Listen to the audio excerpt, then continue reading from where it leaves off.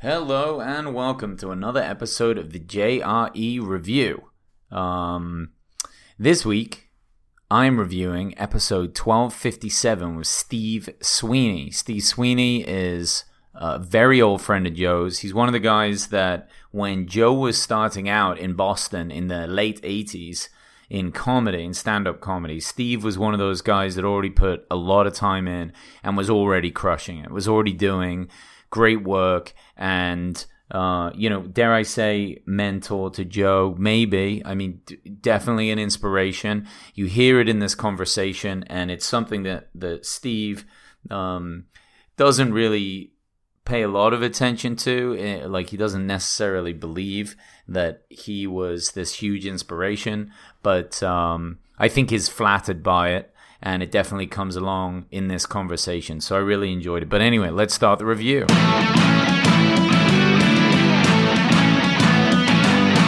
Welcome to the Joe Rogan Experience Review, where each week I review every single episode of the Joe Rogan Experience. What more do you want?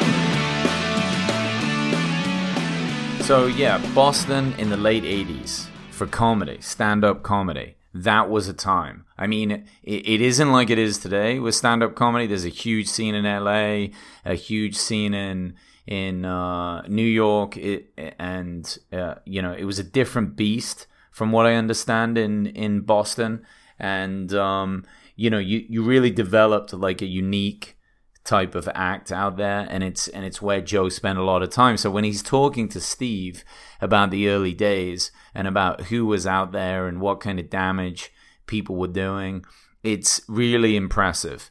Just to know that anybody survived that time, it must have been so brutal.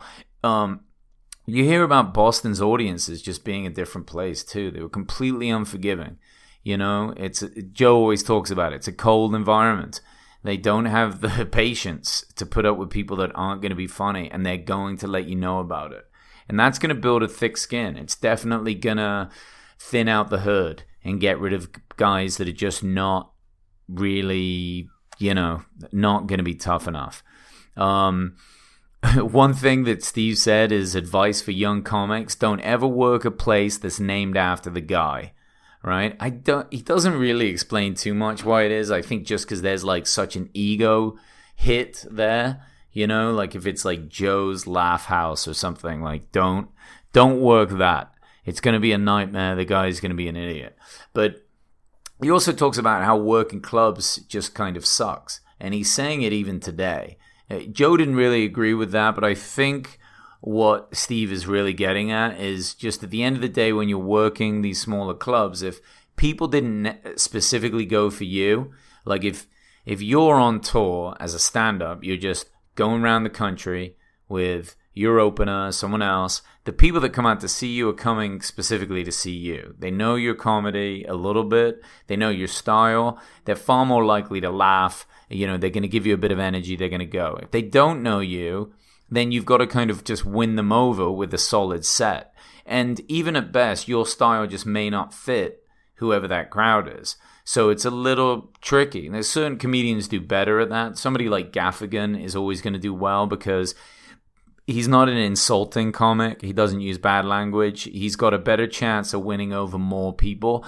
And then certain types of people, like maybe one-liner, like joke writers that just do one-liners, or an Anthony Jeselnik that does really kind of dark humor. There's always going to be a huge group of people out there that don't appreciate it, right? Even though the comedy is superb and very clever and very unique, you're just not going to win some people over. And he gives that example when he's talking about working cruise ships too. So there's a lot of shitty jobs out there for stand-ups. You could end up in a Chinese restaurant doing some gigs where most of the audience doesn't even speak English, and you can end up on a cruise line where you've got to be as clean as possible. He talks about getting fired from a cruise line job for some Mitt Romney joke that he had about being a Mormon, where actually his dad was calling him a moron. I thought that was quite funny. That's a good joke. It's a little cheesy, but to get fired from that seems a bit harsh. My question would have been, if you get fired on a cruise ship, what do you do? I mean, they don't exactly push you overboard. Do you just get to hang out for free then? I don't know. I don't know. I think being on a cruise ship wouldn't be the worst experience. Maybe doing stand-up or any entertainment on the cruise ship would be a pain in the ass, but at least you only have to do like an hour. Then you can just hang out all day. I guess it depends where the damn thing's going. They get into the usual boxing talk, right? Who's the greatest? Joe just kind of like wraps around to this every now and again. I like it. It's always a good conversation, you know? A lot of it's samey, but it's also not. And I'm a big MMA fan. I have been for a long time. My knowledge of boxing in the past is not huge, so I always get something out of it. And it's cool for me because I like to go back and watch old fights. Like if anybody suggests that something was a great fight or this happened or that happened, they talk about a lot of cheaters in boxing and how kind of cheaters have kind of worked their way into whether it's putting stuff on their glove to like make the other fighter go blind for a little bit, or even toughening up the gloves so that they're more solid, like moving the padding out of the way. And Joe has great examples of this because his boxing knowledge is so high. I mean, it's fascinating to think of the cheap shit that people get up to in order to win. But fuck it, there's a lot of pressure on those things. People want to win, you know? Getting back into the comedy talk, Joe talks quite a bit about how he thought he'd never get any good at comedy. And of course, what he was doing back in the late 80s when he was very young was comparing himself to some of these greats, people like Steve, and just the idea that he could ever perform at that level seems so far out, and there's so many nights of struggling that it was just never going to be possible. And I think even both of them reiterated the idea that the goal was to never get rich, or really even to never see it, not necessarily see it as a job, as much as just being able to pay your bills. If you could just pay your bills and do comedy, that was really the goal. And I mean, to be honest, that's the goal today. I mean, I don't think people... You'd be even more nuts than a regular comedian if you got into it thinking, oh, I'm going to get rich from this. Can happen, but doesn't happen very often. And it takes a long, long time. Another thing they talk about is doing comedy kind of fucked up. So back in the day, Kennison, a lot of coke. Even Steve tells a story about doing a bunch of blow. I mean, people... You can't really get fucked up. I guess you could get really stoned if you could hold it together, but you can't get drunk. And doing a bunch of coke would be a nightmare because all your timing would be off. You'd be jittery. You'd be a mess. The crowd would know you. Something's weird. And it's a fine line.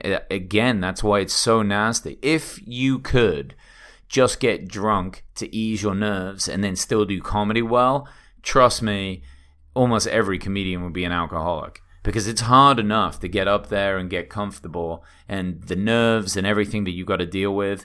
If getting drunk was a way to make it work, everyone would do it. But sadly, it's not even the answer. Like, you can't even use that as a way to get through this. I once did an open mic at this Irish pub, and it was so brutal because they had this guy open for us. So even at open mics, sometimes they either pay somebody to come in and do like 10 minutes just to kind of open it up. Somebody that's usually a little better than an open micer. They do maybe 10 minutes or 15, whereas the open micers maybe get 5 minutes. And the idea is that they're a little better. They kind of get the crowd warmed up. Everyone's having a little bit of fun. It adds just some legitimacy to the show because open mics are so bad as it is. Well, this fucking guy came in. He immediately opened up with the fact that he was drunk. He was like, I'm drunk. I've been drinking. And everyone's just looking at each other like, are you fucking kidding me? I mean, he sounded drunk. He starts talking about how he's a crack baby.